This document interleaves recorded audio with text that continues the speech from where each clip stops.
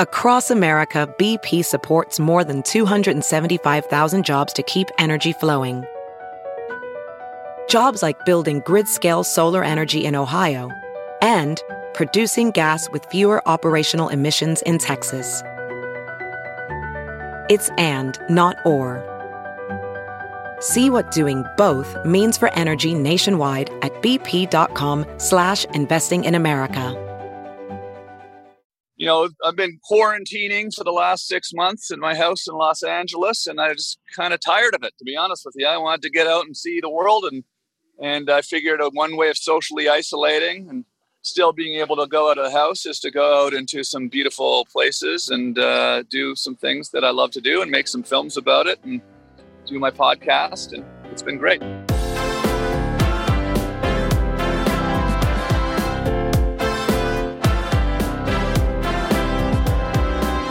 Hello, and welcome to another episode of Push the Envelope. I'm the AV Club's editor-in-chief, Patrick Gomez, and on today's episode, we welcome the incomparable Tom Green, who is currently traveling across the U.S. in an RV recording his new podcast, which is appropriately titled The Tom Green Interview, and all of that is just the most Tom Green you could possibly be. He'll be chatting with us about this new endeavor, as well as answering the AV Club's 11 questions. But first, I am joined by our managing editor, Eric Adams. Hey, Eric, thanks for being here for this episode. Patrick. Eric. Patrick. If you don't get what Eric is doing yet, you will, because he is here to talk about the 1995 Oscars. And I think that was a very solid Oprah reference. Of course, that is a bit that David Letterman did while hosting that 95 Oscars. And that was a performance that the late night legend himself has dubbed, these are his words, not mine, an explosion of excrement. Eric, when I first announced that we were going to have staff come on to talk about various awards-related subject matters for this podcast, you raised your hand almost instantly and said that this was a subject that you wanted to come on and discuss. What made it just the obvious answer for you?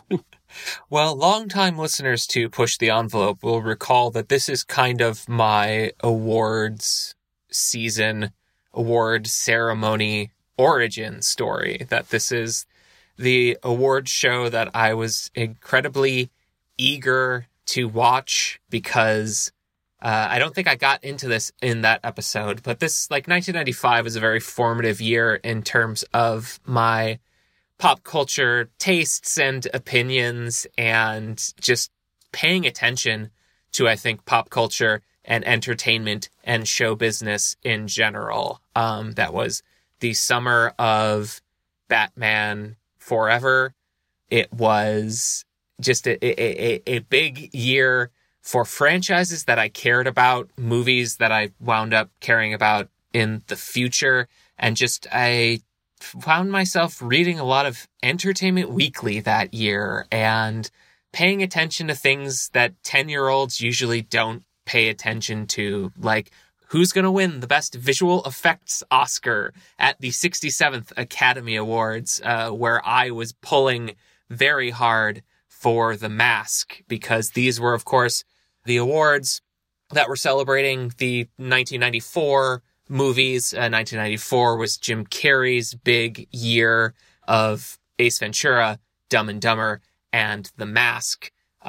Jim Carrey forming the obvious through line here for my enthusiasms. But I don't think you get Jim Carrey. I don't think you get kind of the atmosphere that a lot of what we think of as the icons of 1990s comedy without David Letterman.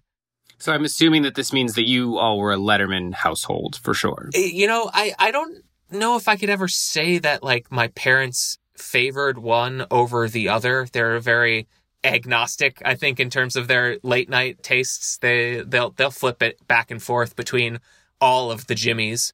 But in the 90s, the thing about Letterman was he gave off this air of untouchable cool and unflappability on top of being this totally innovative force in television comedy, who kind of had one foot in the Johnny Carson, Steve Allen style of talk show hosting, but, was also raised with those TV conventions and tropes, which is a word that I hate saying, but I'm just going to say it, that gave him this skewed perspective on the culture that television had created. And that was such a crucial part of his early comedic voice, kind of turning all of these expectations that we have for television on their head, putting stuff up like stupid pet tricks, or putting himself in a Velcro suit and launching himself into a Velcro wall. But everything could have been a joke to the 80s and 90s David Letterman. He didn't take himself very seriously. He didn't take show business very seriously. And that's what made him kind of the ideal but also unorthodox choice to host the 67th Academy Awards. Ladies and gentlemen, your host for the 67th Annual Academy Awards, David Letterman.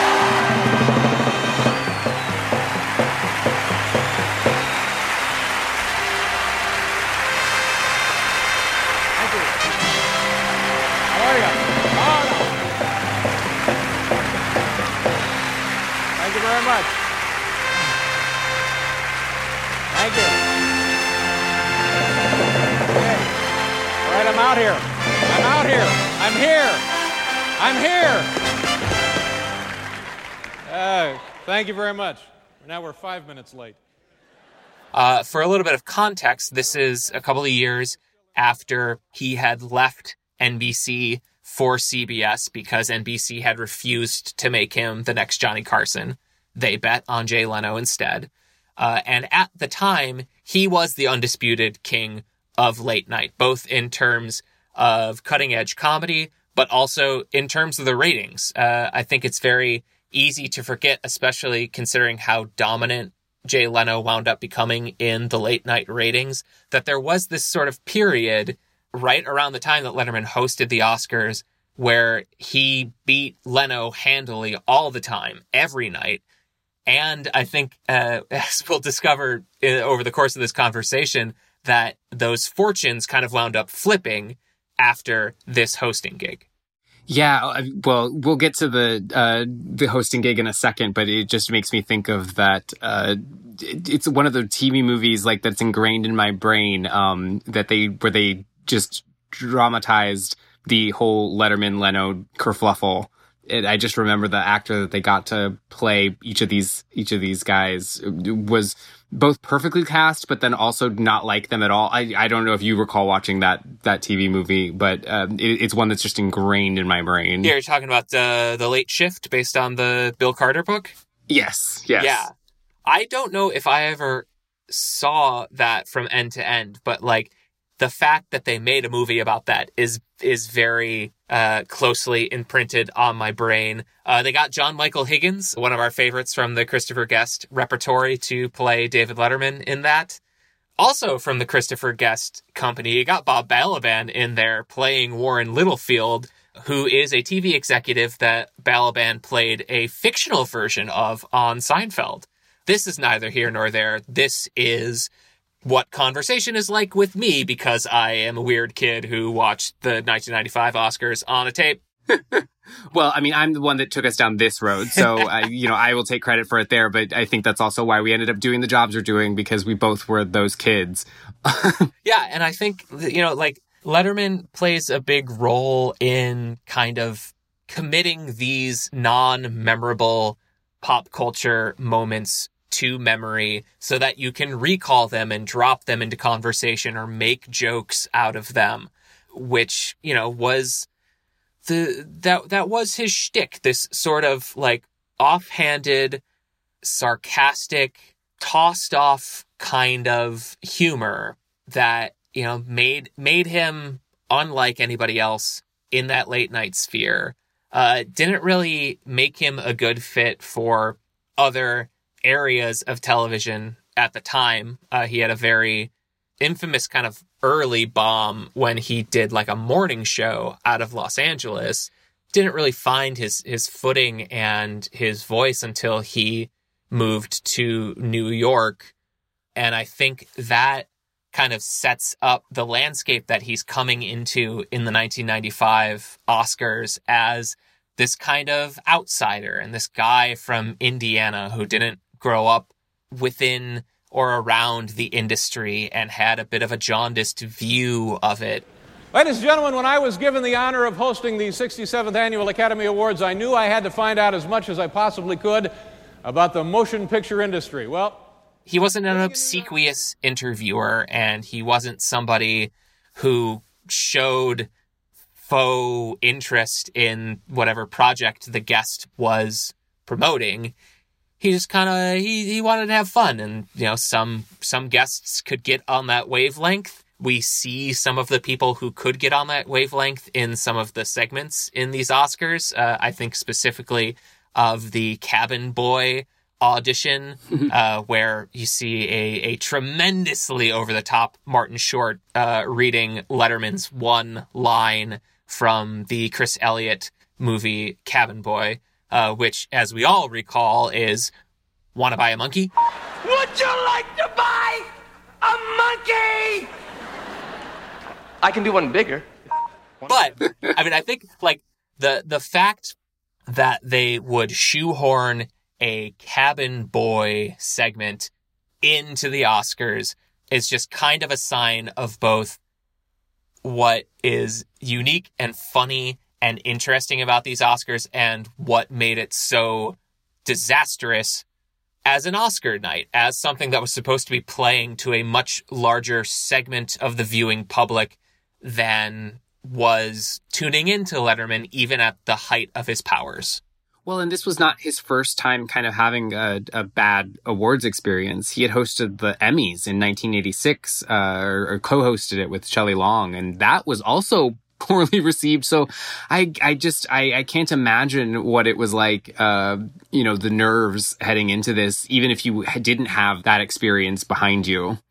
And I think you see it very early on. You know, you watch the clips of his opening monologue, you read the reviews that came out pretty immediately afterward, and you can see him losing that cool. And one of the things that he didn't have in these awards gigs was, you know, like a sidekick, like a Paul Schaefer to kind of throw to and commiserate with as the bits were bombing. I've been dying to do something all day, and I think maybe we can take care of this. Oprah?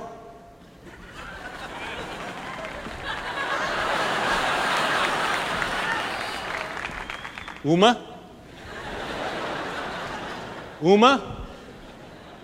Oprah? He's really up there on his own, all alone, in front of such a huge crowd on such a big stage. And when he reaches back to get the Oprah Uma stuff... Oprah, Uma, Oprah. It's going to be one of those things I won't be able to stop doing all night long. Which, you know, that's a Letterman signature. The kind of like when the joke doesn't go over, you're going to reach back to it and you're going to hit it again and again and again and again until it works. And that just was not happening that night in March of 1995. Uma, Oprah. Well, you know, we can dig into that moment now if you like. But one of the things, you know, he did an interview with the Hollywood Reporter to celebrate 25 years of this award ceremony earlier this year. And in that, he discussed even just coming up with the joke, like how much planning that he just, as somebody that wasn't experienced in doing a show like the Oscars, there's also that element of it. That there wasn't enough preparation there for him to even know where they were seated in the audience. So, you know, he was trying to find them and that was stressing him out. And there's a lot going on that just like gives me anxiety just thinking about it. Well, it doesn't help that that joke, that wasn't something that was written far in advance. That was something that his longtime producer, Rob Burnett, just kind of pitched when they were almost going to air. Like that was a little backstage bit that he carried out onto the stage.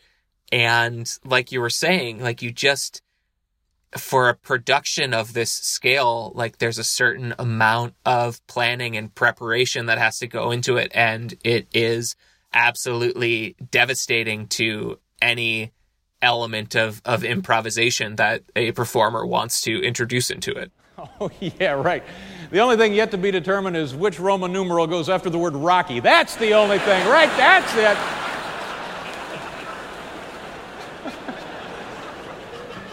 And then maybe get Oprah and Uma to work in the film. When you were watching it, do you recall thinking it was hilarious at the time? Did you recall thinking, like little 10-year-old Eric thinking, God, this is going really awkwardly? I don't think I had enough of a context to understand what was successful and what was unsuccessful in terms of the Oscars stage. I thought it was hilarious. Like, it plugs into a very basic, primordial kind of sense of humor, which I think is pretty frequently underlining these types of Letterman bits, where he's just amused by the way that certain sounds and words work. There's a reference to Hakuna Matata in the cab driver remote that is part of the monologue that I can see as having the same sort of comedic roots as the Uma, Oprah, Keanu bit. What does Hakuna Matata mean? Nothing to me. I don't know either, but it's fun to say. Let's say it together a few times. Hakuna Matata. Hakuna Matata. Hakuna Matata. Hakuna Matata. Hakuna Matata. Hakuna Matata. Hakuna Matata. The circle of life. He is just amused by the way that these things sound. It was there to be a fun little offhanded joke. And it, like you said, it didn't necessarily land. So he returned to it time and time again. Quincy Sigourney. In a way, I think if you, in through the lens of history, maybe saved it. But also, like, I don't know. Yeah, because I don't know that we would be sitting here and talking about David Letterman's Oscar hosting if he hadn't just said, okay, I'm going to own this and just like hammer it. Because otherwise I think we would have just been like, oh yeah, that like kind of didn't land. Like it was somewhat forgettable. Although the ratings for that Oscars were the highest since the last time Johnny Carson had hosted, which, he was kind of seen as the, at this point, Billy Crystal was kind of becoming the new face of the Oscars, but for so long it had been Carson, and this was a ratings high. So I mean, obviously a lot of people were watching it, but by solidifying that moment in our brains, I think Letterman goes down as one of the most memorable, at least, Oscar hosts, if only because of that. And then, I mean, there's a whole other question kind of what happened after that night, where I was really surprised to find in my research for this conversation that, one of the things and one of the reasons that we remember this Oscars ceremony is that once the ceremony was done, Letterman did not let up on it. Like, the interview that ran in the New York Times right around the same time as that Hollywood Reporter interview really emphasizes the fact that Letterman bombing at the Oscars became a running gag on Late Show for almost the entirety of the rest of the year, that he was still making jokes about that months later.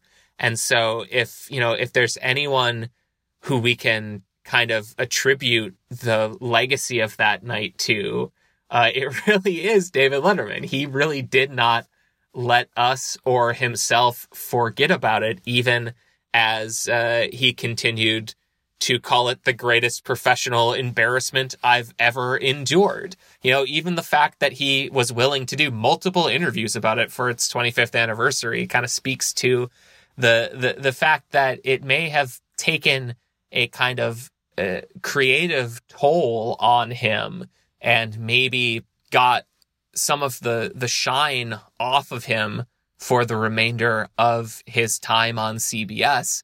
He's as much to credit for us not forgetting about it as he is for kind of doing it in the first place. You know, well, it is interesting to look at the trajectory of the ratings because, you know, if you ask him, he says that, yeah, he doesn't think it had anything to do with it. But after that point, it started to become the era in which Leno kind of overtook things in the ratings. Although, if one positive came from it, apparently, him and Oprah, who obviously, there was always talk of like a big feud between the two of them. They became friends, and he has said that they've never discussed it. I can't imagine that that's actually true. I think it has to have come up, or at least I would like to envision that it comes up. I mean, it's just kind of, it's this interesting testament to what you can and cannot take the piss out of, you know, like Letterman is the ultimate at deflating showbiz puffery, and he couldn't do it on show business's biggest night. And I also think it winds up kind of being this emblematic moment in the pop culture of the 1990s. I feel like that year's Oscars could have been a sea change for kind of Generation X as a cultural force. Your big Oscars matchup that year is Forrest Gump versus Pulp Fiction. And what could be two more perfect avatars for those types of sensibilities and attitudes? And what winds up happening is that Forrest Gump absolutely runs the table. That Forrest Gump wins Best Picture. That Robert Zemeckis, who the Blank Check podcast is currently doing their run through his filmography, and they've pointed out that Zemeckis is kind of like the ultimate baby boomer director, and Forrest Gump is the ultimate boomer film. And here he is, you know, winning Best Director, getting the award from his mentor, Steven Spielberg.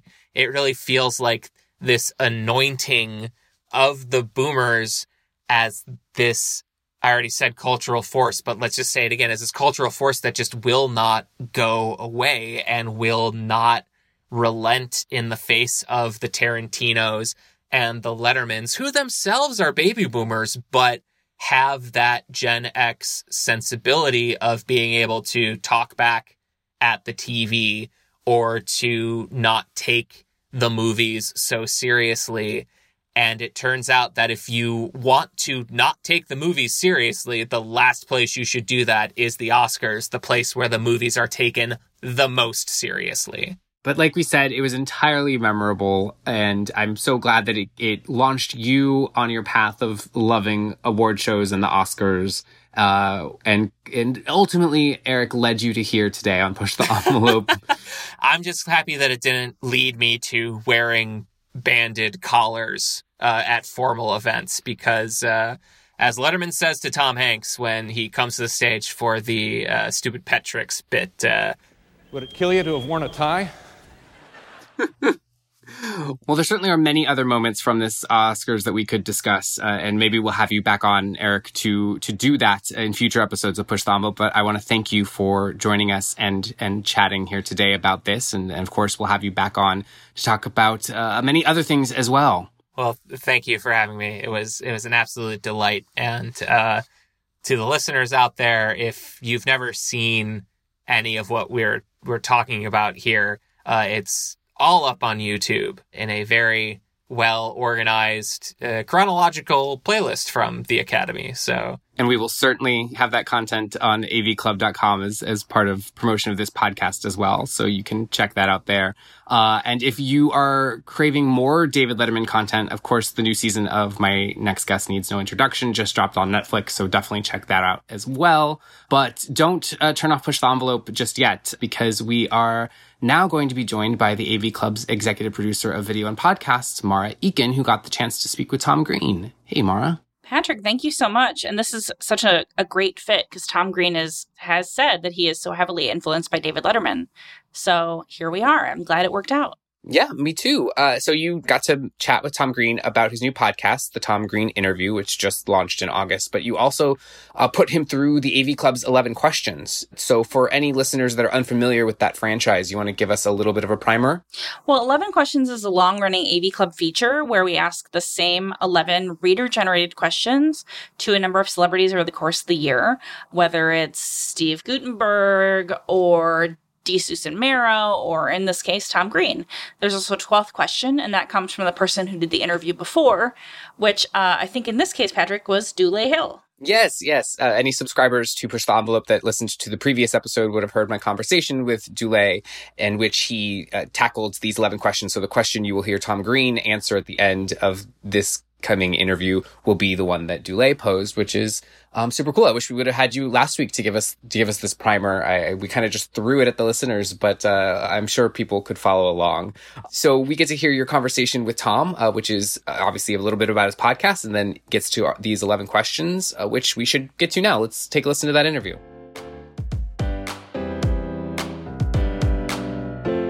Hello. Hi, how are you? Good. How you doing? What's going on? Not much. So you're going to get to see a little bit of action happening here as my van gets pulled out of this shop that they were just doing some work on my chairs. And it just so happens that I'm getting the van given back to me here in Salt Lake City while we're talking. So they'll be like action packed, you know? Well, speaking of the van, I guess you are in some sense a trailblazer in terms of like putting out your own sort of media. And you've been doing a version of podcasting for a long time. Why is that important to you? And why is it important to you to sort of get your own message out there? Well, listen, I've been on this road trip right now in this van that I've just purchased, and I'm kind of basically living out in the wilds of America. I'm just, I've been out in the desert for the last week, and I enjoy it. That's the reason. I enjoy doing it. I enjoy all aspects of it. Not just what I'm doing now with being out in the wilderness and hanging out with my new dog, Charlie. This is really great. But also I like the filmmaking side of it and the technology of building the studio and recording the audio. And so, I'm not sure if you've seen my YouTube posts from the last few days, but I've been making these little short films every day. I've done about 3 of them, not every day, but a couple a week, and I just love doing that. I've always enjoyed photography and filmmaking and radio and television. So that's the answer. I guess I just enjoy it and it's something I love to do. It's a little bit of foresight in some sense. Like I was talking to Steve-O, who I know you had on your show a while ago. And he was basically saying like connecting one-on-one with fans is like, the way of the future and the way of the past, I suppose. Why the van? Like why driving across America? Well, we originally shot my TV show in a van back in the 90s. We had a Ford Econoline van and we drove all around Canada in it. It's just now, it's just sort of a nice throwback to that because you got to travel to go places and film things. But the technology has gotten so much better with the electronic systems that I have in the van that it actually allows me to build like a full editing and studio in there, basically, which is exciting to me. And, I've been quarantining for the last 6 months in my house in Los Angeles, and I was just kind of tired of it, to be honest with you. I wanted to get out and see the world, and I figured one way of socially isolating and still being able to go out of the house is to go out into some beautiful places and some parks and some forests and do some things that I love to do and make some films about it and do my podcast. And it's been great. Here's the van now. It's just pulling out right now. It's kind of packed. It's in packed up mode right now. Thanks a lot, Stephanie. Appreciate it. Thank you so much. Tell the guys thanks too. And we'll see. Maybe next time we'll make it work. Sure. Yeah. Absolutely. Okay. Have a good day. Thanks. I'm not pointing that at you, by the way. It's in selfie mode. So okay. Selfie mode. Okay. Thanks. Okay. Bye. So Yeah, I was just getting some thing done to the seats here. This is the van, and its nickname is Rocinante, which is the same name that John Steinbeck gave his van in the book Travels with Charlie. And my dog's name is Charlie. And this is sort of the idea. Now, see, it's pretty dusty because I was out in the desert last night.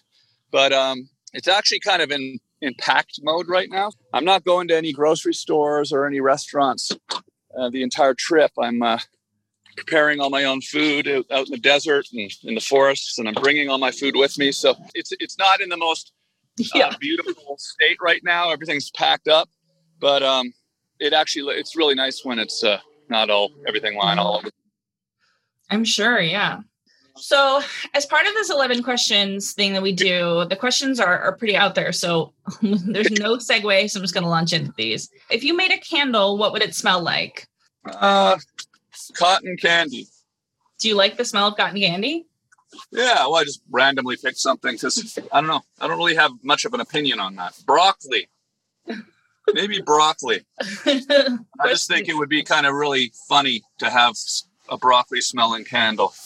What is your favorite album from high school? Probably Tribe Called Quest, Low End Theory. Mm-hmm.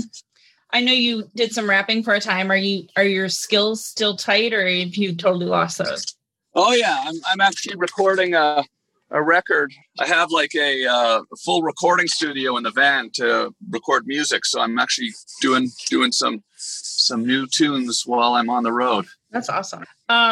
Question 3 is, what conspiracy theory do you think is the most plausible? Sasquatch, I would say. I'd say I believe, if you want to call that a conspiracy theory, I would say that Bigfoot is probably real, in my opinion. And that's my theory, and I'm sticking with it. Do you think there's just one, or do you think there's like a family of self-perpetuating Bigfoot out there? No. It's a species of animals. So there was just one, and they would be gone long ago. No, it's like a species that's not been discovered. They're very, very careful about getting discovered. You know, they discover new species like every year, tons of new species. Yeah, a lot of bugs. Yeah. Well, they discovered a new species of monkey last year. An entire monkey. You know, isn't that crazy? That's a pretty good one. Yeah. Question 4 is, what's the first time you were disillusioned by politics? Well, to be honest with you, like, I didn't really ever really, I don't really have an answer to that question, actually. I'm sort of trying to stay out of the political noise these days. That's totally fine. It's just a train wreck. I think part of the reason why I'm doing this road trip, honestly, is because I just want to get away from like the news, and I'm in a lot of places I'm at, not right now because I'm in Salt Lake City for the moment, but a lot of the places I'm at, I don't have cell service, and you know, it's kind of like nice to just get away from the phone and get away from all this nonsense for a minute, you know? And that's kind of what I want to show my audience and bring my audience along with me when I do that too, where everybody can sort of relax and just get away from all this crap for a minute, you know? Yeah, it makes total sense. It sounds really nice, actually. Again, no segue. Here's question 5. Who would you call if you needed help burying a body? Well, I don't really think I would have to do that, actually. Hopefully not, yeah. My personal opinion is if I ever had to bury a body, I would probably do that by myself. And then call the police. Yeah, probably a good idea. Just keep that kind of stuff to yourself. Question 6. What's your favorite Halloween costume you've ever worn? I remember when I was in like the 7th grade, I replicated Ralph Macchio's shower costume from Karate Kid. And I know it wasn't my idea or anything, but I still thought it was kind of fun because everybody loved Karate Kid at the time. So it was really like questionable whether or not I was dressed up as a shower or whether I was dressed up as the Karate Kid. So people would say like, what are you dressed up as? And I was like, clearly like had a shower curtain around me. And they'd say, are you a shower? And then I'd say, no, I'm the Karate Kid. So that, I don't know if you know what I'm talking about. You remember the dance scene in Karate Kid, the Halloween dance where he goes to Halloween dance and he's dressed as a shower so he can, like, you know, not get seen by the bullies, you know? Yes, of course. Yeah, exactly. So that's probably my favorite one. When I borrowed Ralph Macchio's idea But see, the whole hook of it was like I wasn't dressed as a shower. I was dressed as the Karate Kid. You see, I get it. that was the whole hook. That was the whole gag. You see, I was the Karate Kid. This one actually might be pretty applicable to you right now. But if proximity to your industry were a moot point, where would you most like to live and why? Well, I mean, it's interesting question considering what I'm doing right now. Like, I've made a point to create this mobile studio environment so that I can kind of be anywhere, you know? And I'm really enjoying that because I'm having a good time traveling around the country and going to all of these amazing places that I, otherwise haven't had a chance to see. So it's been pretty cool. But, as far as places go, I mean, I'm Canadian. I'm American too, by the way. I became a U.S. citizen last year. But, I live in Los Angeles now. I like Los Angeles. But I could see myself being in Canada someday too. I'm definitely once a Canadian, always a Canadian. You know what I'm saying? Yeah, I mean, it is. I mean, sort of what you're doing with the van is almost saying like, well, you can be anywhere. Like it would be nice, I guess it's nice to have somewhere to park the van at some point, but you can do your job anywhere, really. Yeah, exactly. So it's kind of the fun thing about this van is that it's got a full studio. I can do what I want to do anywhere, and I think the technology is existing today that sort of allows you to do this kind of stuff, which is kind of cool, Totally.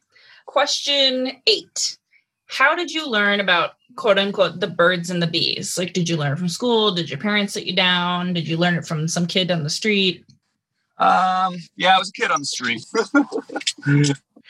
Number 9 is, what's the pettiest hill you're willing to die on? Like, you're like, I hate when toilet paper goes over the top instead of underneath, something like that. I've been trying lately to not let little things bother me. It's been kind of something that as I get older, I found a lot of comfort in not getting completely like annoyed unnecessarily by little things.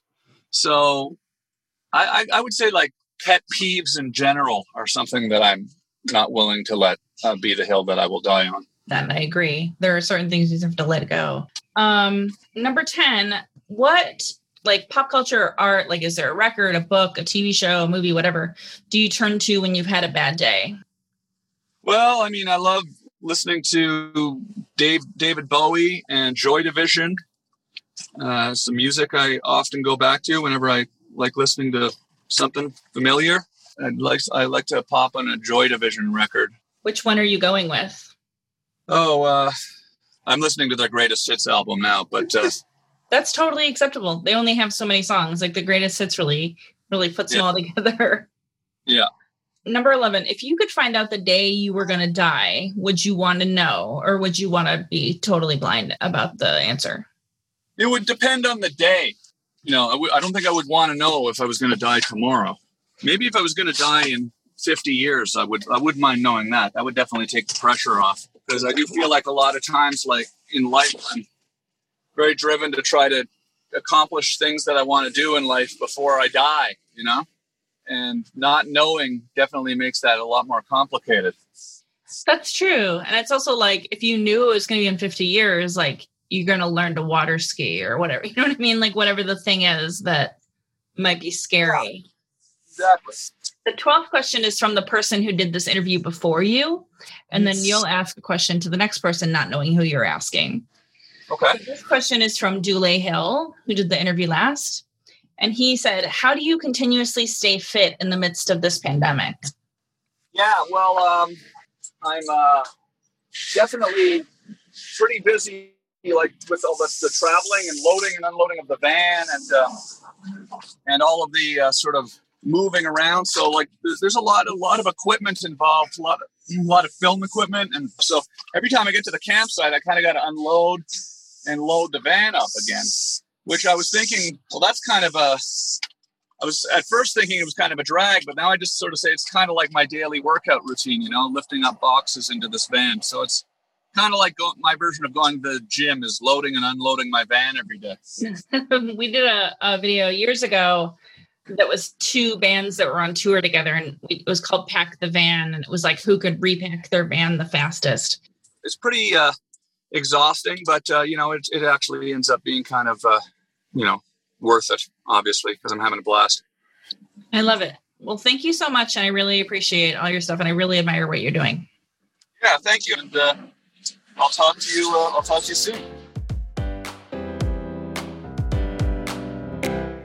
I think it's really cool that Tom has launched this podcast, especially because he has this kind of full circle moment of being one of the first people to do podcasts in the way that we now know them, and did that decades ago. Yeah, along with Ricky Gervais, I guess you could say he's one of the fathers of like modern celebrity podcasting. He's been doing a version of a podcast on different formats off and on since about 2010. He's also, his whole deal since he started doing public access in Canada has been like creating your own content and putting your own self and your own vision out there. And so that's, he's really influential as far as any sort of media now that we're looking at that young people are creating. Yeah, which is, we're too young for someone that we grew up watching, Mara, to be that influential, right? I mean, but I was pretty old when I was watching him, so it's okay.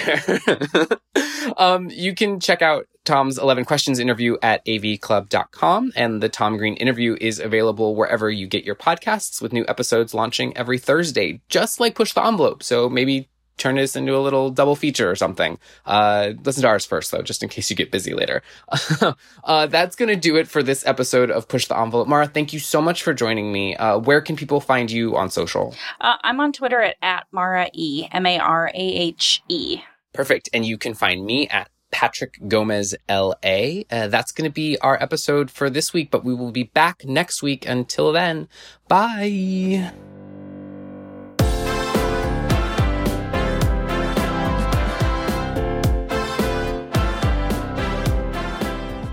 This episode of the AV Club's Push the Envelope was brought to you by producer Michaela Heck and sound engineer Ryan Allen.